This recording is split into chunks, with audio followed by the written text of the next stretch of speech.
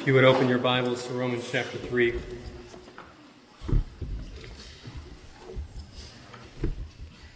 I have been looking forward to tonight for quite some time.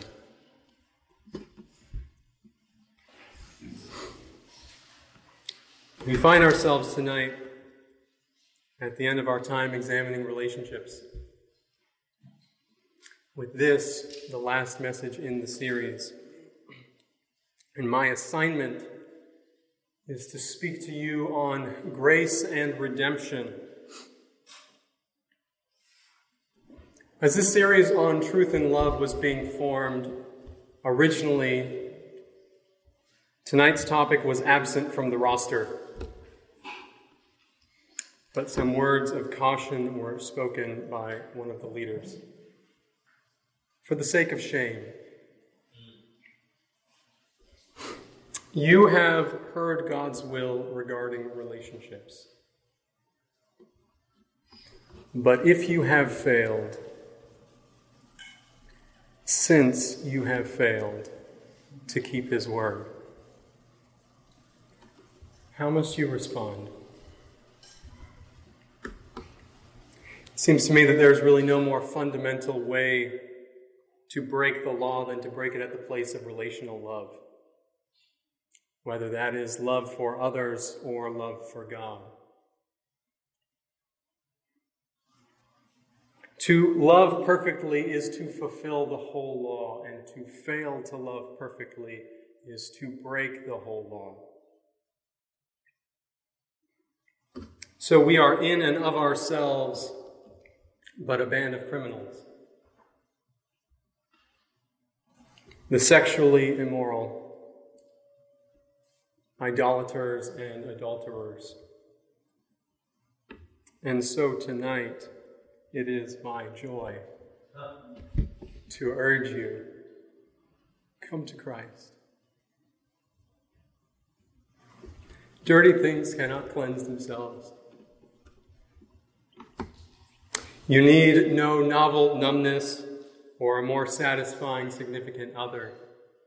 What you need is the righteousness of God.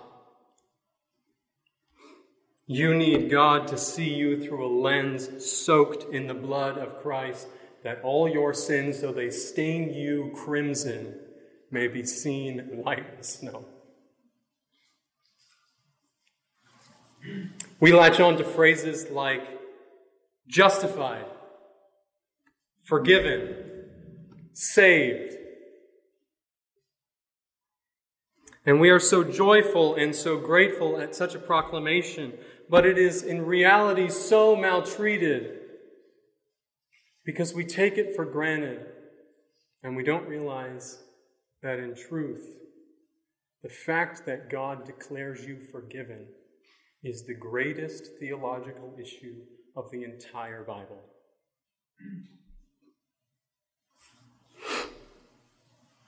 How can God justify the wicked? How can he be just and yet justify you?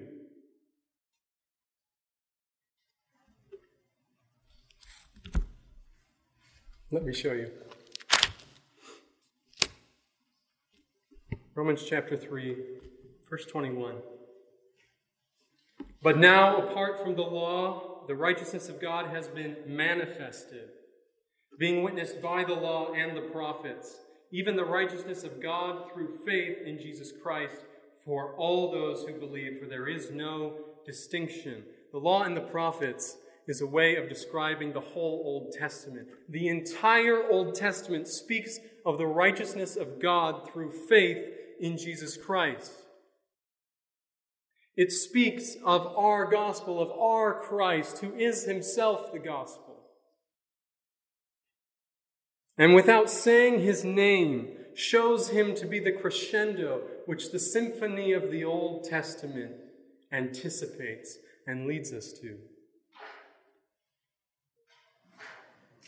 Where do we see this? He is the better sacrifice, which need not be sacrificed again. He is the better priest, who sat down at the right hand of the Father because his work is finished, tetelestai. He is the better prophet, not merely a proclaimer of God's word, but the Word made flesh. He is the better Adam. Turn a few pages to Romans chapter 5. Romans 5, verse 18. So then, as through one transgression there resulted condemnation to all men, even so through one act of righteousness there resulted justification of life to all men. For as through the one man's disobedience, that is Adam, the many were appointed sinners, even so through the obedience of the one, that is Christ, the many will be appointed righteous. So that even in the fall of Adam, and even in the curse of God upon creation, there is a Messiah foretold. There is one who will crush the head of the serpent. And so the varied accounts and prescribed customs of the Old Testament witness to us about the righteousness of God. But Paul says this is no longer a future hope. Apart from the witnessing of the law, the righteousness of God has become manifested to us. And we need not look forward to salvation as the saints of old did, but we look back to its accomplishment. And what is this righteousness that he speaks of? It is not a practical righteousness. This is not about you being a good person or obeying the law. The Old Testament law is not the revelation that you should live a certain way and so be accepted or saved because of it. This is imputed righteousness. Imputed righteousness. If I had a list of all of your thoughts and deeds and beliefs, imputation would be writing your name at the top of the list, to lay the blame of all of that at your feet. That's what imputation means. It means to lay blame. Christian, would you see the difference? It is God's righteousness, but look at the text. It's for you. It's as if he took all your sins and he wrote them down on a lengthy and loathsome scroll. And he took all of Christ's righteousness, which he continues to accrue even to this very moment. And he wrote all that on an infinite scroll. But at the top of the scroll of the spotless Lamb of God, he wrote your name. And at the top of your scroll, the scroll of your damnation, he wrote Christ's name. And this gift is yours, if only you have faith. That is the only consideration. It is the only distinction. There is no distinction in Christ. There is no male or female, Jew or Greek. But similarly, there is no distinction in condemnation. You are not a country boy or a cowgirl, an athlete or a geek, an introvert or an extrovert. These things are not your identity, and in light of eternity, they are utterly worthless. Would you just let go of such man-made means of identification? They are invalid, and they are fabrications, frankly, usually used as an excuse not to obey. You are either justified or you are a sinner. Verse 23, for all have sinned and fall short of the glory of God. That's why there's no distinctions. That's why there's no distinctions made for those who might believe, because all need to be saved. Yes, the ground is level at the foot of the cross, but it is level in the valley below as well. All have sinned and all continue to fall short of the glory of God. If you think that your sin is small, then you will never think much of salvation. And if you think that your sin is small, frankly, it's because you don't know the first thing about God.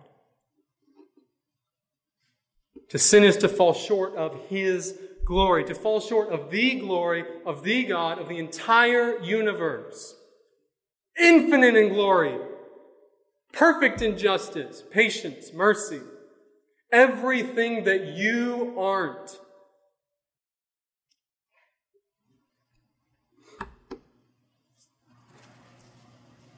Everything that apart from Him, you aren't. This is no small chasm, for He is no small God. Verse 10, a little bit above, says that there is none good, not even one. You are not the good guy of the story. You are not the main character. Christianity is about the protagonist, the hero, coming down and dying for the villains who killed him. Who do you think we are in that equation? You deserve nothing good. You deserve everything painful, every deprivation of joy and beauty, every plight and agony. And how arrogant we are to demand of God, how can you let bad things happen to good people? There are no good people. You arrogant man.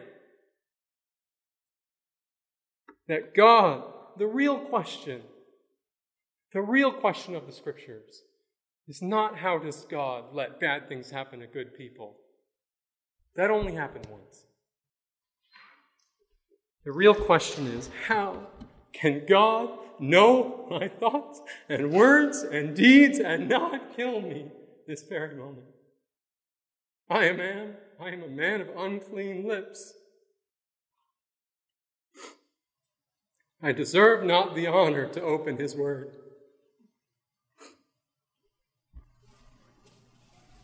Bunyan said, sin is the dare of God's justice, the rape of His mercy, the jeer of His patience, the slight of His power, and the contempt of His love. And it is this sin for which Christ was blamed.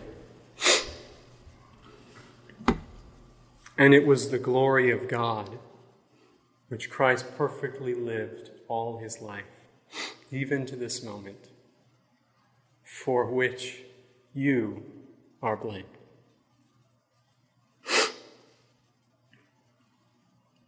Verse 24, being justified as a gift by His grace. This is of grace. It's a gift, not a wage. Unearnable, unmeritable. All your works do apart from Christ is make you worse of a sinner and make you more fit for hell. Yet we are justified. Justification is something of an announcement, a legal announcement. Those who are in Christ are legally declared righteous, right with God. Romans 5:1, therefore, having been justified, having been declared right by faith, we have peace with God through our Lord Jesus Christ. And we are overjoyed. But really the question is, how can He get away with this? How can He love such a putrid mass of evil like me? How can He love the unlovely? How can He justify the wicked and yet still be called just? The text answers. Being justified as a gift by His grace through the redemption which is in Christ Jesus. Grace and redemption. You are justified through redemption. This is not a redemption arc. That's not what it means. It's not Zuko or Vader. That's not the idea. It means to pay a ransom, to redeem, to buy. Specifically, it means to pay the ransom for a slave. You have been redeemed, bought by a new slave master. That's why Christ says on the cross to Telestai, it is finished, paid in full. It's a term that comes from the marketplace. It's like a verbal receipt. MacArthur has this to say: the imagery behind this Greek word comes from the ancient slave market. It means paying the necessary ransom to obtain the prisoner or slave's release. The only adequate payment to redeem sinners from sin's slavery and its deserved punishment was in Christ and was paid to God to satisfy his justice. Turn to Romans 6.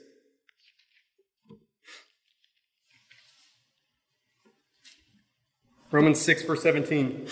But thanks be to God that though you were slaves of sin, you obeyed from the heart that pattern of teaching to which you were given over.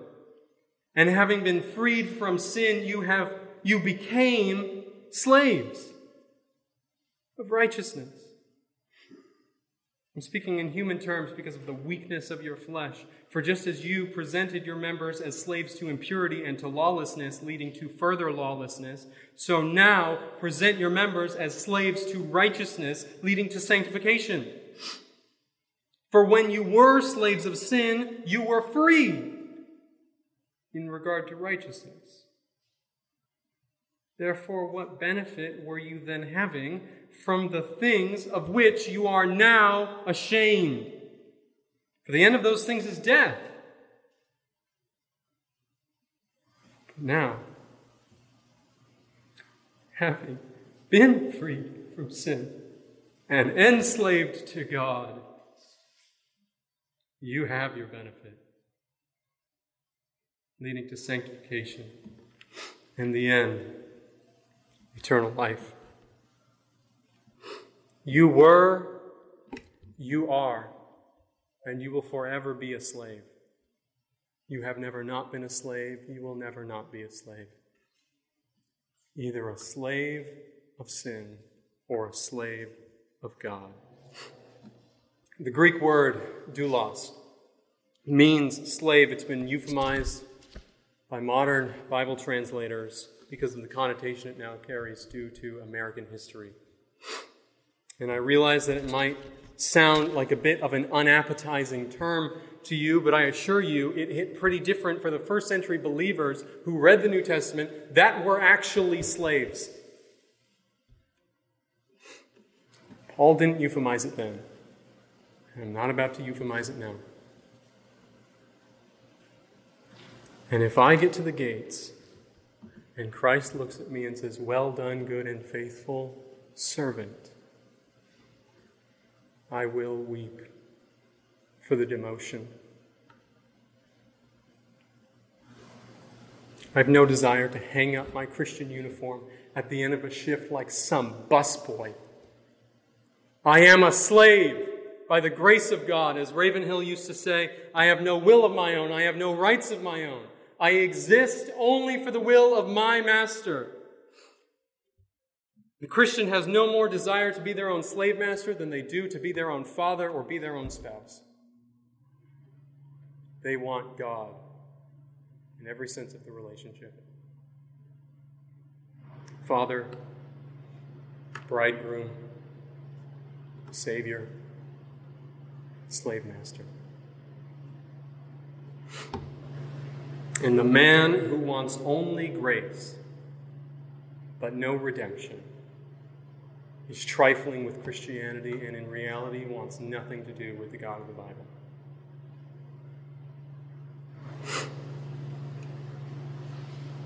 If you are a Christian, you have been bought and enslaved to God. And it is through this ransom, through this redemption, by his grace, which grants you justification, grants you peace with God. But if we just stop there, none of this makes any sense. You have to keep reading. Verse 25. Whom God displayed publicly as a propitiation in his blood through faith. Trace what Paul is doing here. There are three main terms: justified, redemption, propitiation. And through these, Paul is tracing the steps of salvation. What had to happen for him to procure a people? He's giving the sequential regression of justification. He begins with the product, justified, justification, and he is tracing back its roots. That you are justified by grace through redemption, which was itself a propitiation.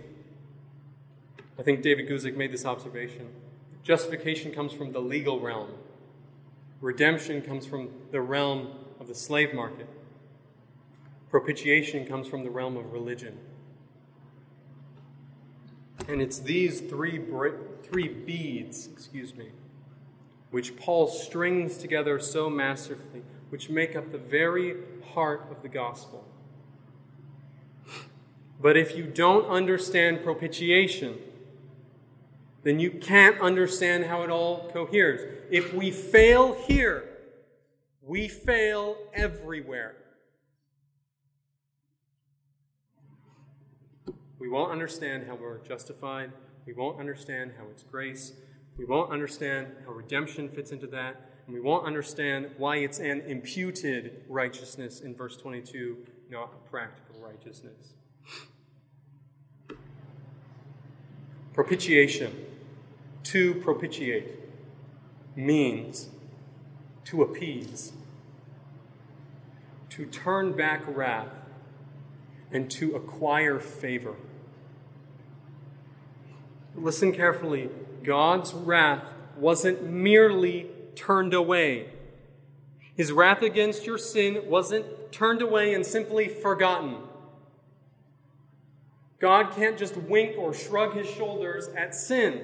His righteousness and his wrath from a violated righteousness must be expressed.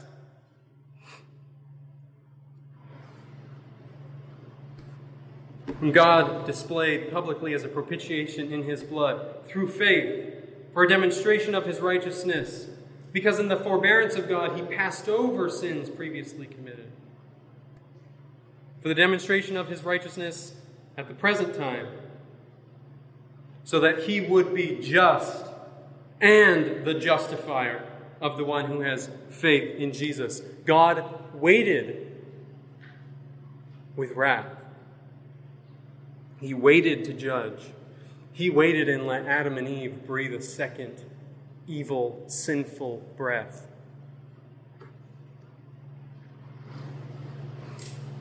So that he could manifest and put on display his righteousness in Paul's day.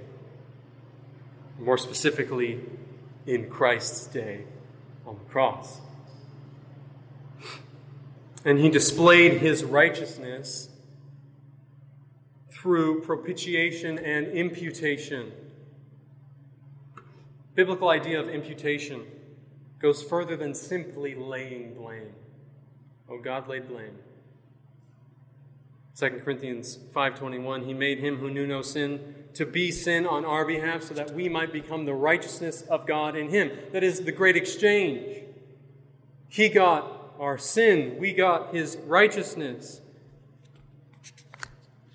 But God not only laid the blame for your sins on Christ, he also then treated Christ as if he was to blame for your sins. And God the Father crushed and killed his only begotten Son on your behalf. Whose plan was this? Verse 25, whose plan was this? Whom God displayed. God put Christ on display as a propitiation. John 10:18, speaking of his life, Jesus says, "No one takes it away from me, but from myself I lay it down. I have authority to lay it down, and I have authority to take it up again." Christ went to the cross voluntarily. He was a willing substitute. And we love that, but somehow we never finish the verse. I have authority to lay it down, and I have authority to take it up again. This commandment I received from my Father. He made him who knew no sin to be sin. Who made Christ sin? God. He made him who knew no sin to be sin on our behalf, so that we might become the righteousness of God in him. This wasn't a mere reaction to circumstances. It was the plan all along. Acts 2:23, speaking of Jesus, this man, delivered over by the predetermined plan and foreknowledge of God, you nailed to a cross by the hands of lawless men and put him to death. God was not a mere bystander in the crucifixion. Isaiah 53, but Yahweh was pleased to crush him.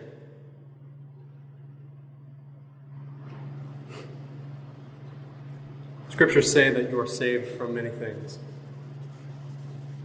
Matthew 1, we're saved from our sins. Acts 2, we're saved from this crooked generation.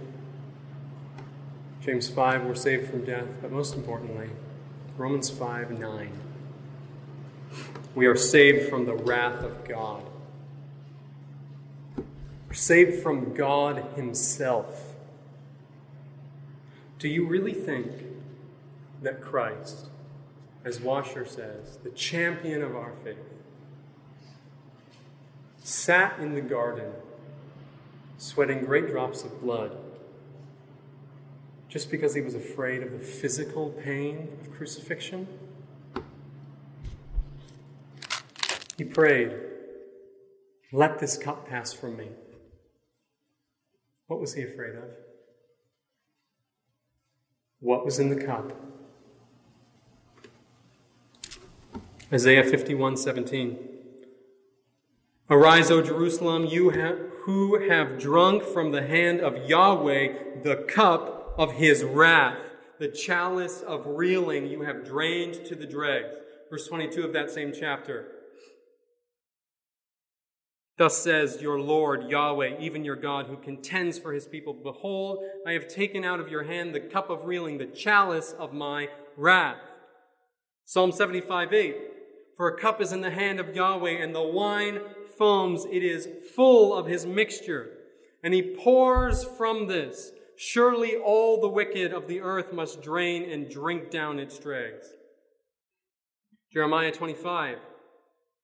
For thus says Yahweh, the God of Israel, says to me, take this cup of the wine of wrath from my hand and cause all the nations to whom I send you to drink it. They will drink and stagger and go mad because of the sword that I will bring among them. Revelation 14. Then another angel, a third one, followed them, saying with a loud voice, if anyone worships the beast and receives his image, and receives a mark on his forehead or on his hand, and he will also drink of the wine of the wrath of God, which is mixed in full strength in the cup of his rage, and he will be tormented with fire and brimstone in the presence of the holy angels and in the presence of the Lamb. And that same Lamb drank of the same cup. The cup that Christ drank was filled to the brim with the wrath of God. Same wrath poured out in Revelation, same wrath endured by sinners in hell.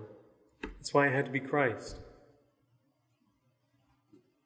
Only God could bear his own wrath in its entirety and satisfy justice, propitiate and appease himself. God is righteous, and you are not. He is just, but you were not justified in your actions. So God came as a man, and he justified you. He mended the relationship you shattered. He declared you to be righteous by his grace through the act of redeeming, of ransoming, of buying you. And by what kind of payment did he make the purchase? By his own blood. By paying the debt which your sin accrued for you, by paying the debt of the infinite wrath of Almighty God. And doing so justly, because he volunteered to be blamed for your sins and treated as such. And so propitiated the Father, satisfied his justice, who still required justice to be satisfied because he had left the sins of our forefathers passed over, that he might manifest his righteousness in Christ on the cross, so that he might still be just as he justifies the wicked. This is the truth of the love of God poured out for his people.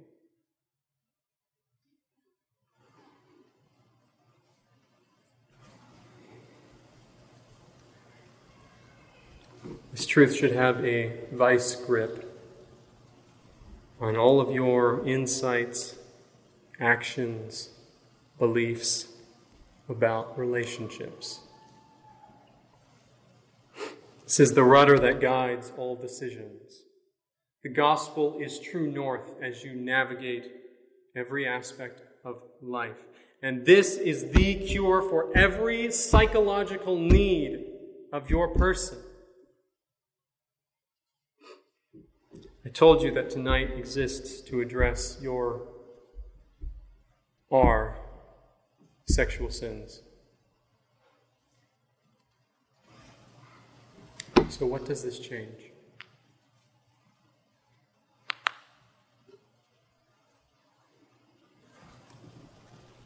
My dear brother, my dear sister, if what the law could not do, God came and did himself. If Christ has come as an offering for sin, if the cup is empty,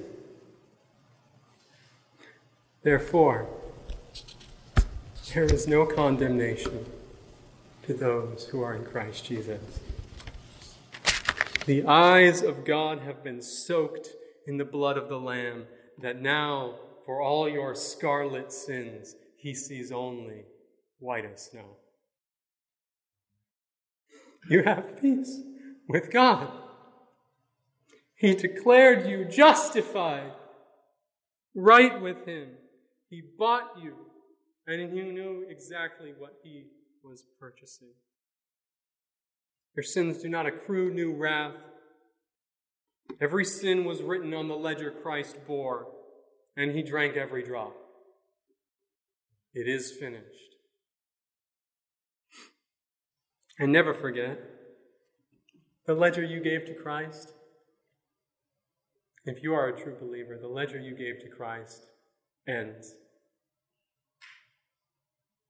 For you will be glorified. But the ledger Christ gave to you of all of his righteousness never ends. He continues to add to it this very moment. From his birth till now, every good work of the spotless Lamb of God on your ledger, and another, and another, and another, and another.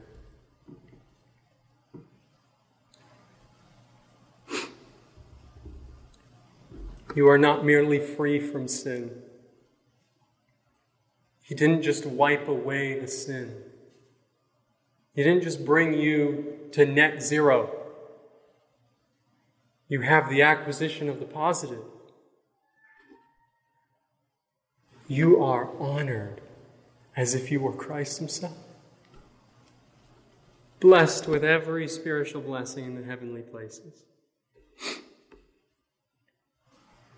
If you are single, your singleness is not a shame, and it's not subhuman to go on with unexpressed sexuality. Christ was the most perfect, most human man to ever be. I should say. He still is human. He was single his whole life, undistracted, solely devoted to pleasing God. And remember, you are already a spouse to the King himself, bride to the Christ himself. And though it might seem that others will not choose you, he chose you before the foundations of the world. And while it might feel like others see being with you as repulsive, remember that it is the final act of the book. For you to join Christ for the marriage supper of the Lamb. That is your marriage supper, where you will be, not sexually, but perfectly, united with Christ and with all believers, even those who rejected you. The need for propitiation, the covering which Christ's sacrifice supplies, is something which everyone, believer or not, unwittingly confesses their need for every time they get dressed. Do you know why clothes were invented? Because man knew that we needed to be covered. And in the garden we tried to cover ourselves, but we failed. The covering was inadequate. But God, being rich in mercy, crushed and killed a sacrifice. And from that sacrifice furnished coverings for our first parents. I think that's why even in Revelation we're still described as wearing clothes. We don't return to being naked. For though we will be perfect, that glory is provided by the covering of Christ. If you are married or plan to be, what do you think the purpose of marriage is? Is it not to image this gospel? Is it not to be a silhouette of Christ's love for the church?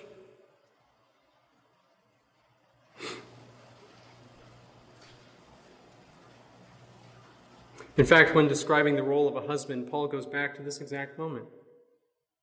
The sacrifice of Christ in love for his bride. How do you deal with breakups? With a significant other, or even just with a friend? But that you remember that this righteous God made you in his image. And nobody's thoughts of you can affect that. And you remember that you deserve a lot worse of a hell than being rejected by a mere man or woman. You deserve to be rejected by God himself. But he justified you, and he redeemed you, and he propitiated God's wrath for you. And though someone might not want you, God adopted you. And God himself is betrothed to you, the church.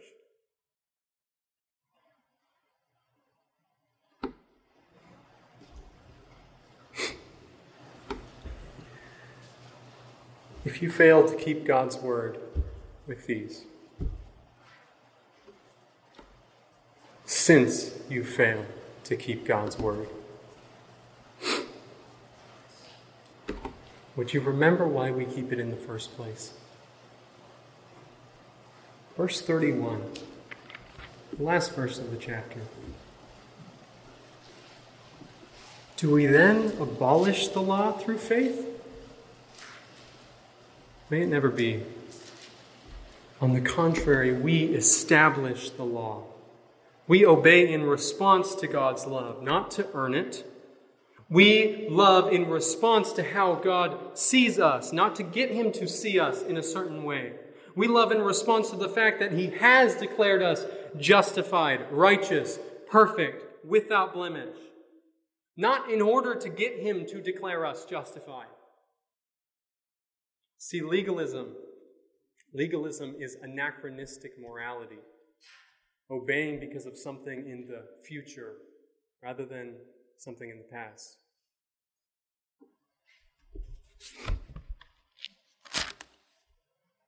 And finally, remember who you are in Christ. Turn to 1 Corinthians 6. Remember your identity. 1 Corinthians 6, verse 9.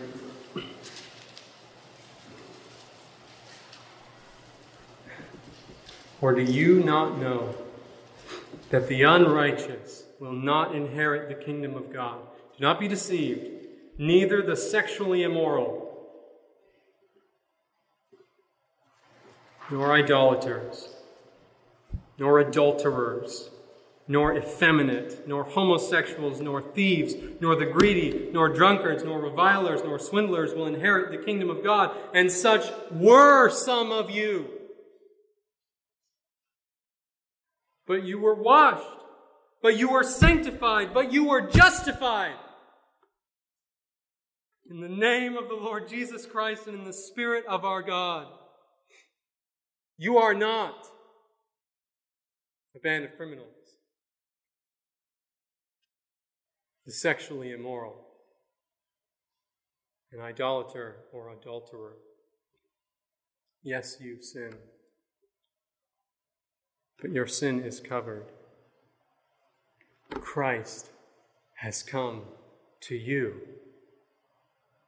and he has declared what you are, justified by his grace and redemption. Let's pray.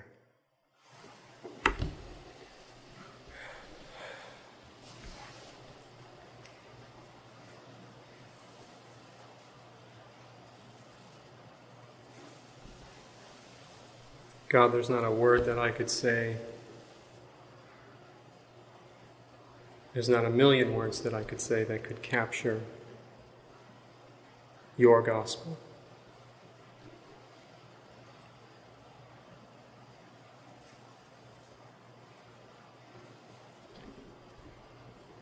God, I wish I could have made it bigger and grander, that they would see the love of their Father more clearly. God, do in them what I can't. Illuminate your word to them. Lord,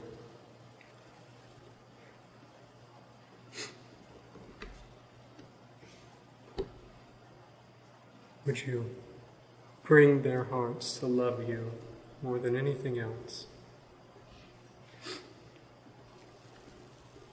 God, we love you. We praise you in your name. Amen.